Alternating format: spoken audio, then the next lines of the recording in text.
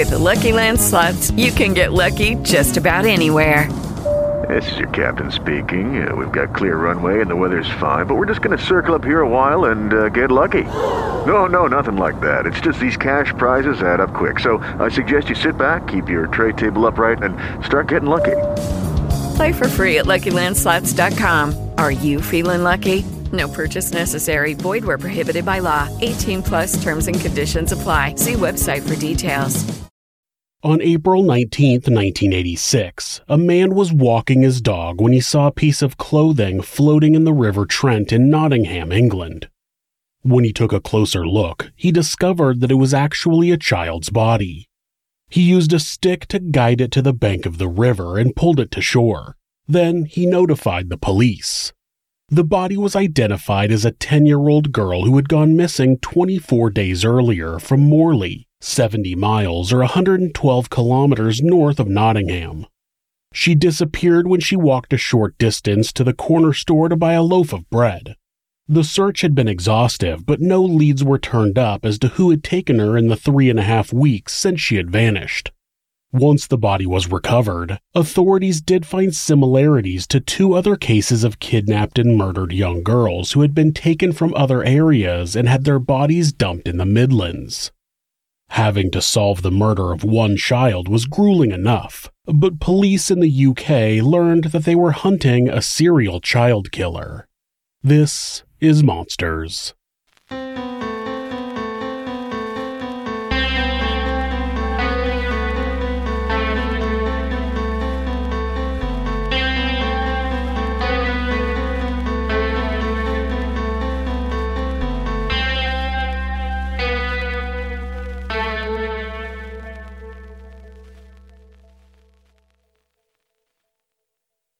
Robert Black was born on April 21, 1947 in Falkirk, Scotland. His mother, Jessie Hunter Black, was an unmarried factory worker, and nobody but Jessie knew who the biological father was. She contemplated putting Robert up for adoption, but instead found a foster family to raise him. She went on to move to Australia, get married, and have 4 more children, none of whom were told about their half-brother back in the United Kingdom. Robert was fostered by Jack and Margaret Tulip, who had already fostered a number of children previously. Robert grew up in the small village of Kinlochleven in the Scottish Highlands. Jack Tulip died when Robert was only 5 years old, leaving Margaret to try to raise the already troubled young boy on her own. When Robert entered primary school, he quickly turned to bullying as a way to cope with his situation. He had developed severe anger issues at a young age and would bully any other student who was smaller or weaker than him. He once beat up a disabled student who had an artificial leg. Margaret would try to keep him in line by spanking him or locking him in his room, but it never seemed to help. He often wet the bed, which would get him another spanking from his foster mother. It's not known if there was any sexual abuse of Robert early on, but he began developing distorted views of sex from an early age. He became fascinated with female genitalia and said in a later interview that he took an infant he was watching when he was 8 into his house and looked at her privates. He was also overly interested in what could fit inside the orifices of the human body. He began experimenting by inserting objects into his own anus. After his arrest years later, police would find pictures of Robert with various objects inserted into his anus. When Robert was 11 years old, Margaret died and he was sent to Reading House, a children's home in Stirlingshire. Other children at the home remember Robert making sexual remarks to the female staff and said he actively pursued the young girls that were staying there. A former resident said he woke up one night and saw a nurse pulling a girl about 6 years old away from Robert's bed. The next day, Robert was sent to a different children's home. This one was an all-boys school called Red House, about 6 miles or 10 kilometers east of Edinburgh. Unlike Reading House, where a former resident said the children were well cared for, Red House assigned the boys numbers and Robert suffered sexual abuse by one of the male staff. For a young boy who already had a distorted view of sex, this only reinforced his idea that if he wanted something sexually, he should just take it. When Robert was only 12 years old, He and 2 other boys attacked a young girl in a field. They attempted to rape her, but none of them were able to perform. When he was punished, he showed no remorse for his actions. Though Robert was good at many sports, he enjoyed swimming the most. That's because he liked to go to the swimming pools and leer at the girls in their bathing suits. In 1962, when Robert was 15 years old, he left school and the Red House. Child welfare services provided him with lodging and a job. He became an apprentice butcher and lived in a boys' hostel in Greenock on the west side of Scotland. His job required him to make deliveries, and he began using those times out of the butcher shop to find and molest little girls. He would later tell criminologist Ray Wire that any time he was out on a delivery, if he saw a little girl, he would sit down next to her and start talking to her. He would attempt to touch the girl, and sometimes he would succeed, sometimes he didn't. The number of girls that were molested by Robert during that time is unknown. When Robert was 16, he went to a playground where a group of children were playing and waited for the other kids to leave until a 7-year-old girl was alone. At first, he talked to her and offered to push her on the swing. Then he told her that he knew where there were some kittens and asked if she wanted to see them. She was 7, so of course she wanted to see them. He took the girl to an abandoned air raid shelter, and when they got inside, she got scared and tried to leave, but Robert put one hand over her mouth and began choking her with the other hand. When the girl lost consciousness, Robert lifted her skirt and removed her underwear. Then he molested her and masturbated. When he was finished, he put her underwear back on and left the shelter. He didn't know if she was unconscious or if he had killed her, but he didn't care. The girl was later found wandering the street, crying and bleeding. She identified Robert, and he was charged with lewd and libidinous behavior with a young girl. On June 25, 1963, he was found guilty and sentenced to a 1-year suspended sentence. A psychiatrist at the time reported that it was an isolated incident and that it was unlikely to happen again. Wow, that person was terrible at their job. I mean, he had been in trouble twice when in children's homes for incidents involving young girls. Seems like a no-brainer that Robert had an issue. Due to the psychiatrist's report, Robert was not recommended for any treatment. The worst punishment that Robert suffered was losing his job.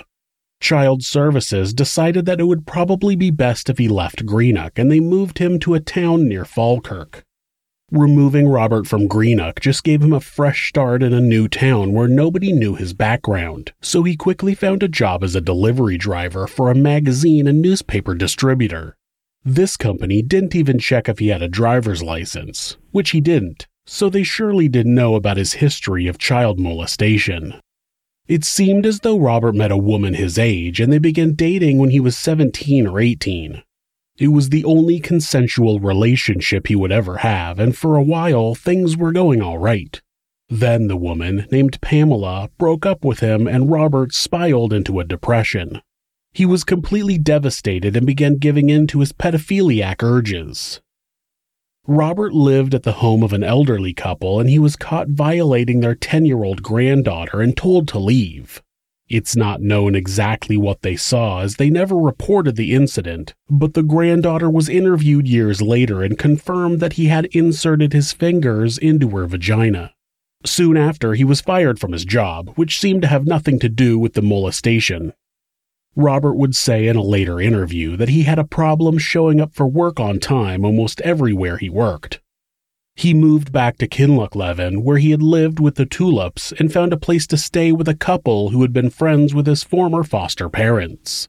They had a 6-year-old daughter, but his previous record of child molestation wasn't known, and his last assault was not reported, so this family had no idea the danger they were putting their daughter in.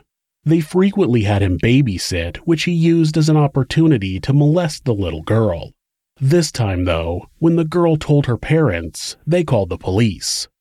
While Robert was drinking at a local pub, police arrested him and charged him with 3 counts of indecent assault. What kind of assault is decent? In March of 1967, Robert was sentenced to 1 year in prison. When he was released in 1968, he lived in a probation hostel for a short time before moving again. He seemed to have a pattern of leaving any place where he might be known as a child molester. He finally moved to London, a bigger city where he could get lost in the crowds and there were more job opportunities. At 21, Robert was in a new city, and it wasn't long before he was hunting for young girls. He began a steady stream of jobs working as pool attendants where he had direct access to unlimited minors.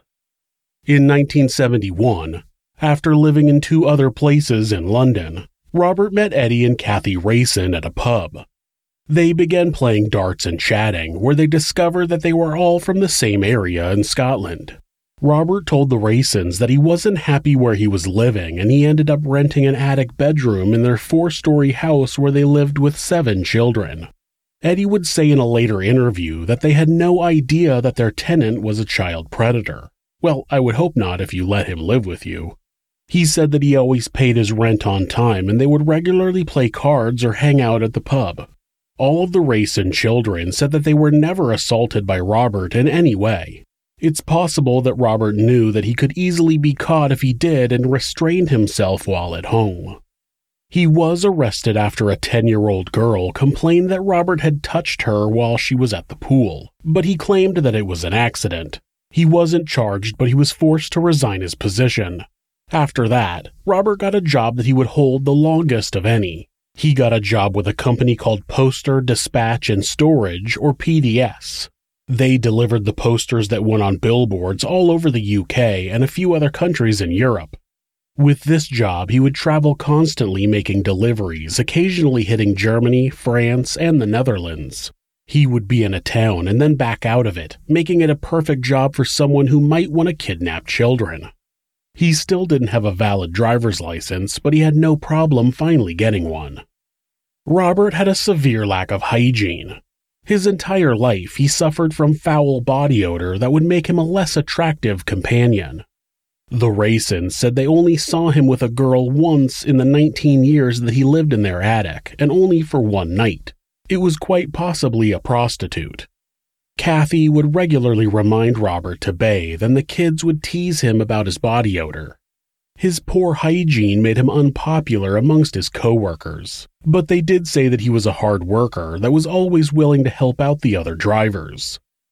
9-year-old Jennifer Carty lived in Ballinderry, Northern Ireland.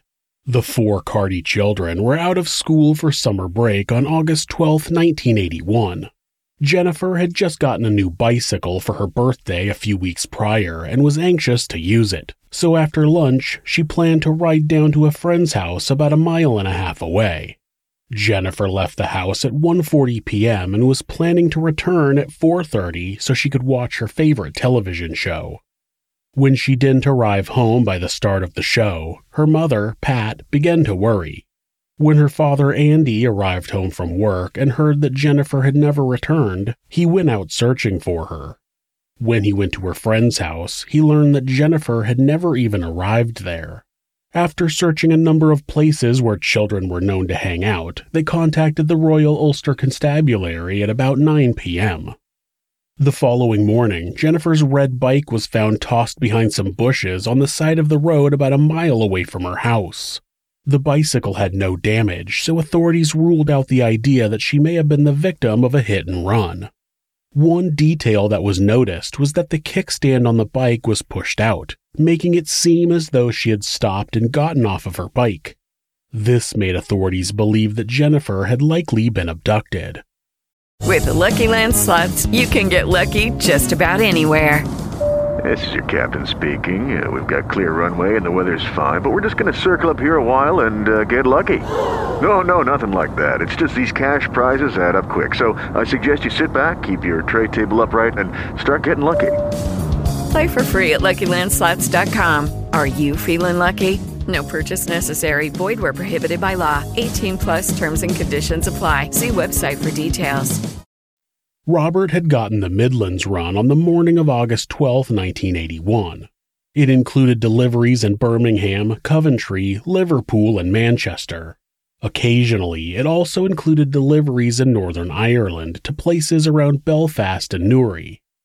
During this run, employees drove a smaller Datsun van because it wasn't big enough to be considered a commercial vehicle, which significantly reduced the cost of the ferry crossing. After departing the ferry in Northern Ireland, Robert made deliveries in Belfast, Dunmurry, and then Newry. By the afternoon, he was finished with his deliveries and had hours to wait before he'd be able to catch the evening ferry back to Liverpool. On his trip north towards Belfast, Robert took detours through smaller towns, which is where he saw Jennifer riding her bicycle. It's possible that he pulled over and said something to get her off her bike.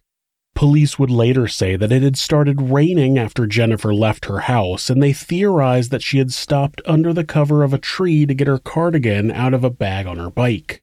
It was here that Robert grabbed her, threw her in his van, and then threw the bicycle behind the bushes. At some time between 1:40 and 5:40 p.m., he sexually assaulted Jennifer, strangled her, and threw her body in a pond.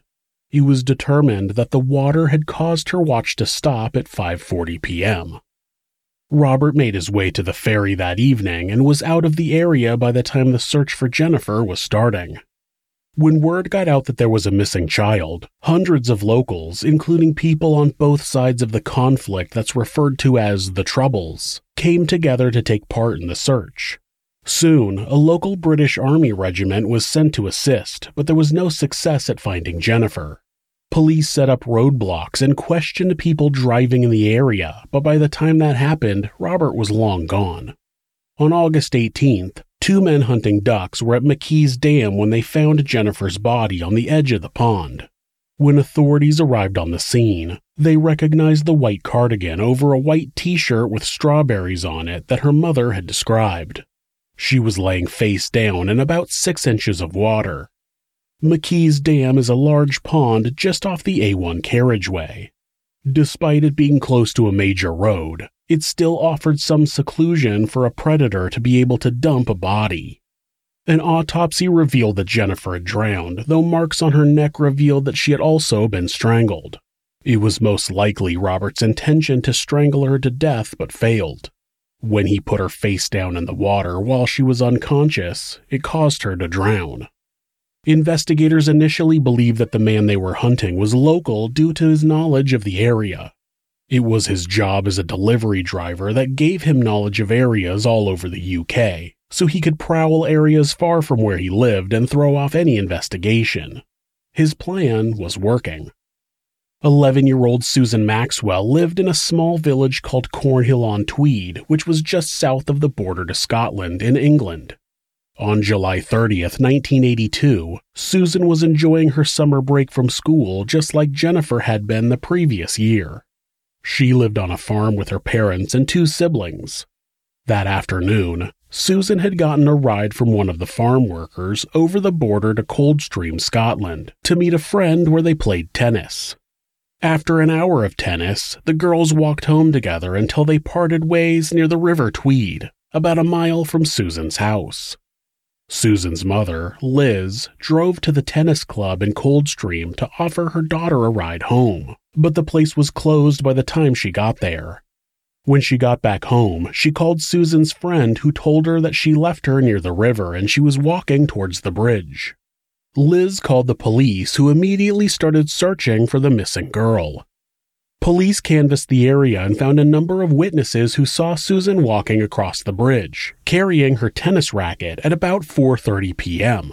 She was wearing a yellow shirt with palm trees on it and yellow shorts.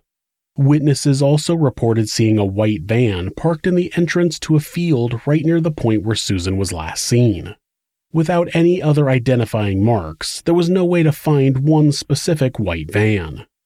The search turned up no leads, and after a couple of weeks, people in the area weren't sure if Susan would ever be found. On July 30th, Robert had the Northern Run, which was one of the longer routes that the company had. It started in London, took him south to Southampton, then north to Coventry, Nottingham, Sheffield, then across the border to Scotland and into Edinburgh, Glasgow, and as far north as Dundee. He had a number of deliveries off the main route, and on his way north and back south he would have had many opportunities to travel through Cornhill-on-Tweed and Coldstream. Robert drove past Susan on the bridge and pulled over a little way ahead of her. He backed his van into the entrance to a field. He was hidden well enough that the unsuspecting girl wouldn't see his van until it was too late. As she came upon the van, Robert grabbed her and pulled her inside. It couldn't be confirmed by the coroner, but it's believed that Robert sexually assaulted the young girl before suffocating her. It's also believed that he had her in his van with him for about 24 hours while he continued to make his deliveries. On August 13th, a delivery driver was taking a shortcut to a friend's house in Loxley, about 245 miles or 395 kilometers south of where Susan was last seen, when he thought he saw some feet with socks on sticking up out of a ditch. He told himself that it was likely just a mannequin since the nearby woods had a history of being used as a dump site. After visiting his friend, he went about his deliveries, but when he returned home at the end of the day, he couldn't shake the feeling that something was wrong and reported what he saw to the police. When they arrived, they found the body of a young girl wearing a yellow shirt and yellow shorts. Her shoes were sitting next to her and her underwear were folded up and placed under her head. This meant that Robert had removed her shorts and underwear and put her shorts back on without the underwear. I challenge anyone to think of a reason to remove a kidnapped victim's underwear that doesn't include some type of sexual assault. Actually, I take that back. Don't think about that. Despite the clothing matching Susan's, the decomposition was bad enough that they needed to use dental records to confirm her identity. Because there was such a large distance between where Susan was abducted and where her body was found, police suspected that the killer was possibly a delivery driver, but they only focused their investigation on companies that delivered from Staffordshire to Scotland. They also had no reason to connect this case with Jennifer's case the previous year. Like Jennifer's case, this one would also grow cold. On July 8, 1983, 5-year-old Caroline Hogg was playing outside of her home near the beach in the Portobello area of Edinburgh, Scotland. Caroline had spent the day at a friend's birthday party, and after returning home, she still wanted to play, so her mother let her go down to a playground just down the street by her elementary school. Being an area right on the coast, Portobello had a boardwalk that ran along the beach which attracted many people, especially on a warm summer day. The promenade featured games and other play areas that were quite attractive to children. Caroline wasn't supposed to go by herself any closer to the beach, but being a little kid, fun superseded the rules and soon she left the playground and was headed toward the beachside walkway. At 7:15 p.m., Caroline's mother, Annette, went outside and called out to her daughter. Caroline's older brother, Stuart, was out front playing football with some friends, and she asked him if he had seen her, but he hadn't. Soon the whole family was searching the area, starting at the playground and working their way down to the promenade. They went into the arcade, but Caroline wasn't there. Just before 8 p.m., the police were notified and search parties were immediately dispatched. Hundreds of people searched for the little girl, even having an army regiment come in to assist, but she was gone. Robert started the northern run on July 7th, but since it was a big route, it took multiple days, which is why so many of the other drivers didn't like to do it. They didn't like to be away from their families, and many times the run was scheduled on a weekend. Robert always seemed to be willing to take the longer runs that other drivers didn't want. Some people chalk that up to him being a hard worker, but it was actually because those longer runs gave him the opportunity to find victims further away from his home area. He made his deliveries up to Newcastle, where he stopped to get some sleep. The next morning, he continued north, and after making a delivery in Portobello, he decided to stop and take a walk down the promenade. This is where he spotted Caroline playing, and when she wandered out of the playground and toward the lights and excitement of the boardwalk, he followed. Caroline was told that she wasn't able to go into the arcade area without an adult, so when a man approached her and offered to play games with her, she was more than happy to go with him. Witnesses would later report that they saw Caroline walking hand in hand with a scruffy-looking man. Robert paid for the girl to go on a carousel before leaving through the back exit. When police questioned the arcade attendant, he said that he remembered the girl who was with a scruffy man. They only went on one ride before leaving. Another kid who knew Caroline said he saw her leaving with the man and she didn't look happy. After they left, Robert sexually assaulted and suffocated the 5-year-old. She would be his youngest known victim. On July 18th, a man had pulled over in his car to relieve himself on the side of the road. He discovered the body of a young girl in the ditch and called the police. This time, the body was completely nude and she was badly decomposed. She didn't have any dental records, so her parents identified her by a locket she was wearing. The coroner said that there were no marks on her neck, so strangulation was not likely. It's believed that he suffocated her somehow. The location of her body was also 300 miles or 480 kilometers south of where she was taken. This immediately made authorities tie it to the Susan Maxwell case. Caroline's body was found only 24 miles or 38 kilometers from Susan's. Jennifer's murder was still too far away to spark a connection. With the cases combined, 4 different police departments mounted one of the largest murder investigations since the hunt for the Yorkshire Ripper a few years earlier. They staked out the roads near the ditch where Caroline's body was recovered and noted license plate numbers in case the killer frequented the area, but it didn't lead to any suspects. That was because Robert didn't frequent the area. Though Robert did frequent the same places regularly to make deliveries, he could use his days of solo travel to take a new route, dump a body, and then never use that route again. And authorities still hadn't expanded their investigation to include anything near London. Investigators couldn't find any evidence that would lead them to Susan and Caroline's killer. They feared that they would soon be called to the discovery of another young girl's body in the summer of 1984, but the call never came. For the next couple of years, it seemed that Robert had taken a break from kidnapping and murdering children, at least in the UK.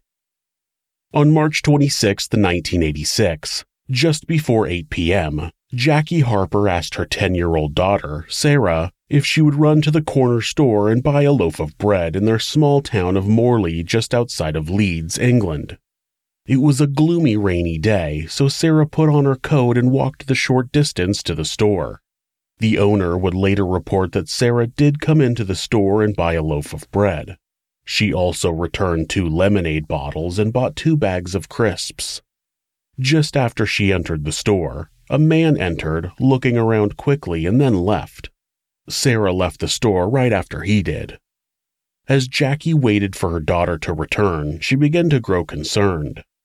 At 8:30, Jackie sent her other daughter, Claire, outside to find Sarah, assuming she had run into someone she knew and was chatting. When Claire came back and reported that she couldn't find Sarah, Jackie went out to search for her. She went to the store and the owners told her that Sarah had left shortly after 8 p.m. When Sarah couldn't be found by 9 o'clock, Jackie called the police. With Lucky Land Slots, you can get lucky just about anywhere. Dearly beloved, we are gathered here today to... Has anyone seen the bride and groom? Sorry, we're here. We were getting lucky in the limo and we lost track of time. No, Lucky Land Casino, with cash prizes that add up quicker than a guest registry. In that case, I pronounce you lucky. Play for free at LuckyLandSlots.com. Daily bonuses are waiting. No purchase necessary. Void where prohibited by law. 18+. Terms and conditions apply. See website for details. Like the previous disappearances, searches began immediately and over 100 police officers went door to door asking for any information they could get. They found 2 girls who had seen Sarah leave the store and then enter an alley that was a shortcut back to her home, but they said she was alone. The store owners described the man who had come in while Sarah was there as a scruffy, balding man, and someone else said they saw a similar-looking man loitering around where Sarah would have been walking. They also got reports of a white Ford Transit van in the area. They searched the surrounding properties with the help of 200 volunteers and had divers search a nearby reservoir. On March 26th, Robert was on the North Run again when he dropped off a delivery in Morley. It was after hours, so he signed the delivery logbook and jumped back into his van to get out of the downpour. It was then that little Sarah walked by on her way to the store, and Robert got out of his van and followed her. After she left the store and walked into the alley, he must have grabbed her and put her in his van. When Sarah was discovered by a man walking his dog on April 19th, she was missing her jacket, skirt, and shoes. The coroner determined that she had drowned but was likely unconscious when she went in the water. Then he reported that he found severe injuries to her vagina and anus, which was consistent with violent sexual assault. Authorities recognized the similarities between this case and the other two, but they chose to investigate it independently for now. There were a number of differences, such as the fact that Caroline and Susan were kidnapped in the summer and their bodies were located right off the highway. Sarah was taken in the spring and dumped in a river. Authorities did agree to communicate their progress with the agencies who were working the other cases. The police in Morley continued to canvass neighborhoods and stop and question drivers, but no new leads came from the footwork. Eventually, a man called the police and said he saw a stocky, balding man standing by the passenger door of a white Ford Transit, parked very close to the River Soar. That river fed into the River Trent and was likely the place where Robert put Sarah's body in the river.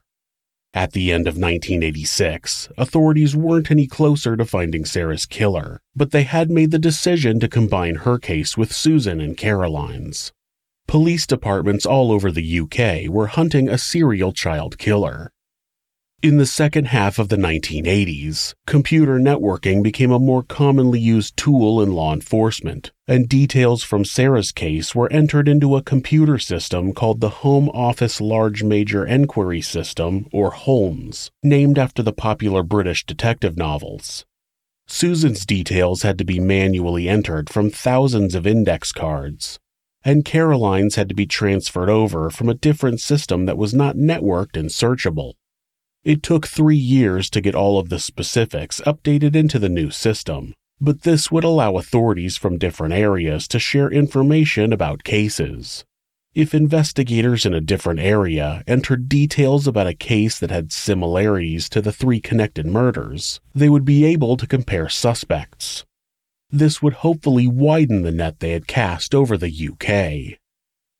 On April 24, 1988, 15-year-old Teresa Thornhill was hanging out at a park in Nottingham with some friends. When she left the park, she began walking home with a friend named Andrew Beeson. After they went their separate ways, a man yelled out to Teresa asking if she could fix engines. He was standing by his van on the side of the road with the hood up.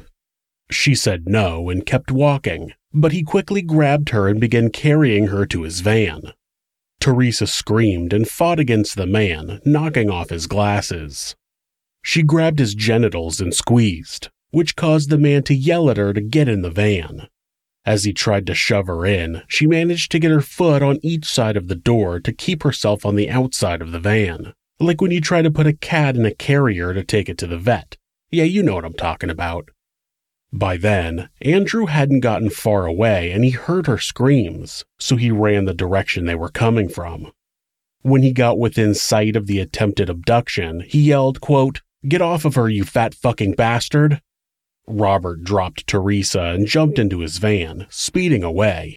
Teresa and Andrew ran off to get help, and Robert took the opportunity to swing back around and pick up his glasses.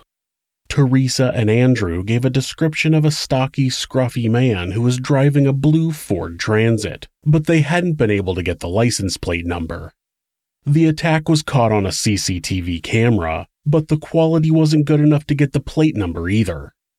Again, no suspects were identified, and this attempted kidnapping wasn't even considered to be linked to the 3 murders. Maybe because there was no murder. Maybe because Teresa was older. Reports say that Teresa was small and looked younger than she was, which likely attracted Robert, but on paper, other police departments would only see the age of 15. It would remain a solitary case of a girl luckily escaping an isolated abduction until after Robert was arrested. On July 14, 1990, Robert's job had taken him back up north, and while he was in Stowe, just southeast of Edinburgh, he spotted 12-year-old Mandy Wilson, who was out walking her dog. When he approached her and asked her a question, Her dog began barking at him, drawing a lot of attention, and he abandoned his plan to grab her. He thanked her and drove away. Then he had some lunch at a cafe, because kidnapping works up an appetite. After lunch, he was driving down the road when he spotted a 6-year-old who hasn't been named. He found a spot to park ahead of where she was walking and waited. When she passed by, he grabbed her and put her in the back of his van. He drove north to a nearby highway pull-off and sexually assaulted the girl. Then he tied her up, put a bag over her head, and then tied her into a sleeping bag. He would later tell an investigator that he wanted to make his last delivery and then take her somewhere so he could sexually assault her again. Little did Robert know, a local man had been out mowing his lawn when the abduction happened. His yard was below the road, so he remained out of Robert's sight, but he had seen the little girl, who happened to be his next-door neighbor, walking on the road, and as she passed the van, she disappeared. He was able to write down the license plate number and ran next door to tell her mother what had happened. When police arrived, one of them being the girl's father, the man gave them a detailed description of the van and the plate number. Robert's last delivery was south, and he had to drive back through Stowe in order to get there. When he did, the man saw him drive by and told the police it was the same van. Police pulled Robert over and arrested him. Tucked on the floor of the passenger seat was the 6-year-old girl tied up in the sleeping bag. When interviewed, Robert admitted that he liked young girls for most of his life. He made it seem like this was the first time he had ever abducted a child and claimed that he, quote, only touched her a little. He said he wanted to take her somewhere that he could spend more time with her. He said that this must have been a, quote, rush of blood to the head, as if it were a singular act. Fortunately, a detective in Stowe recognized the similarities between this abduction and the 3 cases that were now dubbed the Midland Triangle murders, and notified the task force working those cases. When the van was searched, they found rope, tape, hoods, a Polaroid camera, a mattress, various girls' clothing, and a number of sex toys.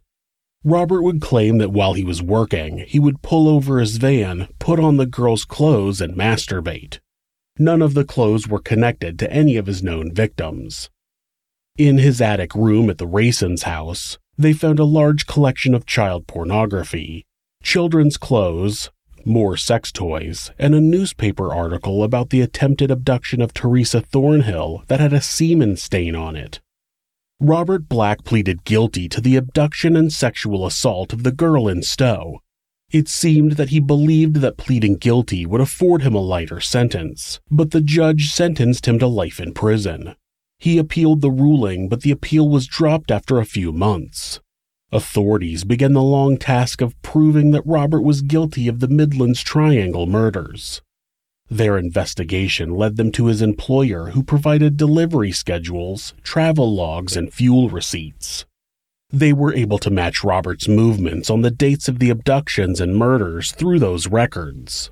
One important record was the delivery he made in Morley, just 150 yards from Sarah Harper's house, the same delivery he signed with a date and time.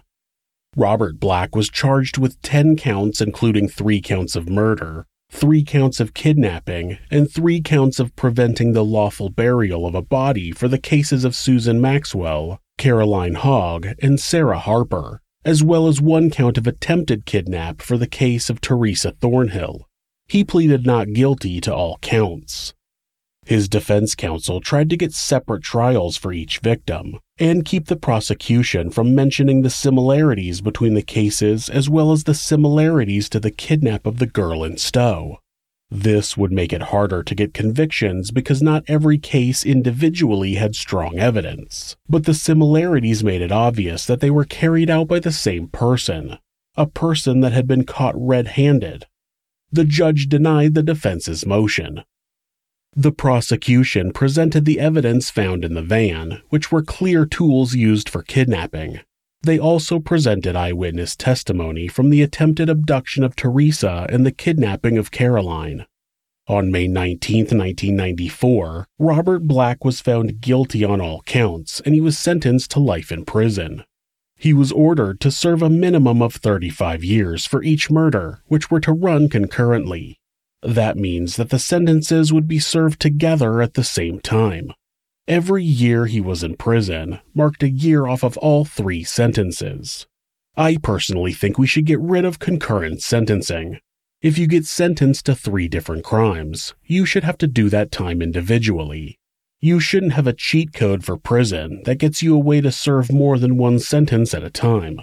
You get sentenced to 20 years, then you also get sentenced to 10 years. The victims deserve that you do that time. You owe the first victim 20 years, and you need to complete that before you start paying back the second victim.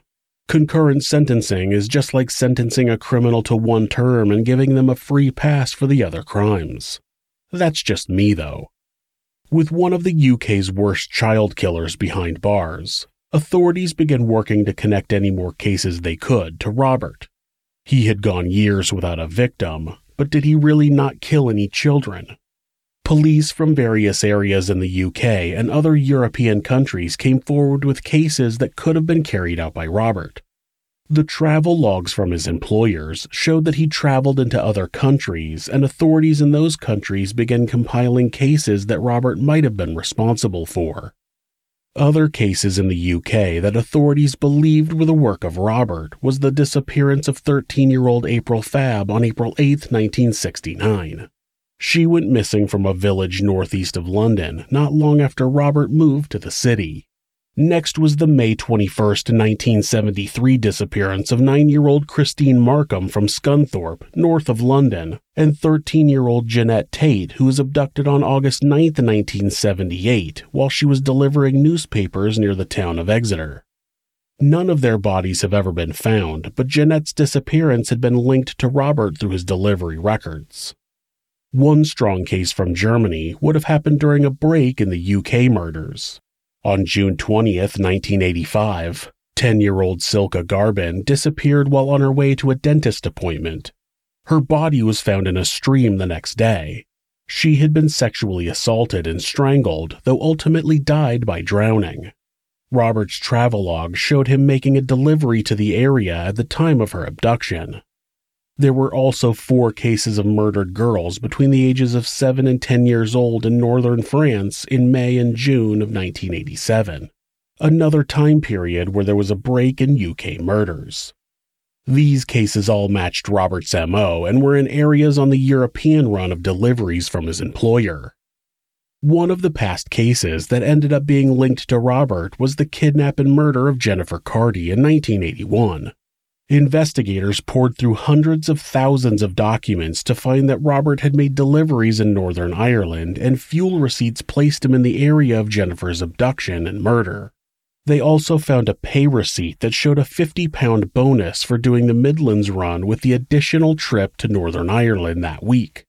In December of 2009, Robert Black was charged with the murder of Jennifer Carty and he pleaded not guilty. The jury, though, was convinced that the serial child killer was guilty and Robert was sentenced to another life sentence with a maximum term of 25 years.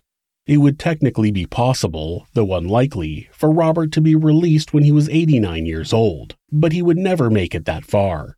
He died of a heart attack while in prison on January 12, 2016. He was 68 years old. Not long after entering prison, he was attacked by other inmates. They threw hot water in his face and beat him severely. This is because most prison inmates don't like people who harm or kill children. It takes a special kind of evil to have other criminals think you're a monster. If you're the victim of domestic abuse, please reach out to someone for help. Talk to your local shelter or call the National Domestic Abuse Hotline at 1-800-799-SAFE. That's 1-800-799-7233. Or you can go to thehotline.org to chat with someone online. This website is set up so that at any time, hitting the escape key twice will take you to a Google search page. That way, if your abuser is nearby, you won't get caught seeking help. If you're having feelings of harming yourself or someone else, or even just need someone to talk to, please contact your local mental health facility, call 911, or call Mental Health America, who operate the National Suicide Prevention Hotline at 1-800-273-TALK. That's 1-800-273-8255. They're available 24 hours a day, 7 days a week. Thanks so much for letting me tell you this story. If you enjoyed it, subscribe on whatever platform you're on, hit like, rate us, or leave us a comment. You can also check out our other show, Somewhere Sinister, on YouTube or anywhere you listen to podcasts. If you'd like to support the show, check out our new merch at Teespring. The link is in the description. Thanks again, and be safe. With the Lucky Land Slots, you can get lucky just about anywhere. This is your captain speaking. We've got clear runway and the weather's fine, but we're just going to circle up here a while and get lucky. No, nothing like that. It's just these cash prizes add up quick. So I suggest you sit back, keep your tray table upright, and start getting lucky. Play for free at LuckyLandSlots.com. Are you feeling lucky? No purchase necessary. Void where prohibited by law. 18+ terms and conditions apply. See website for details.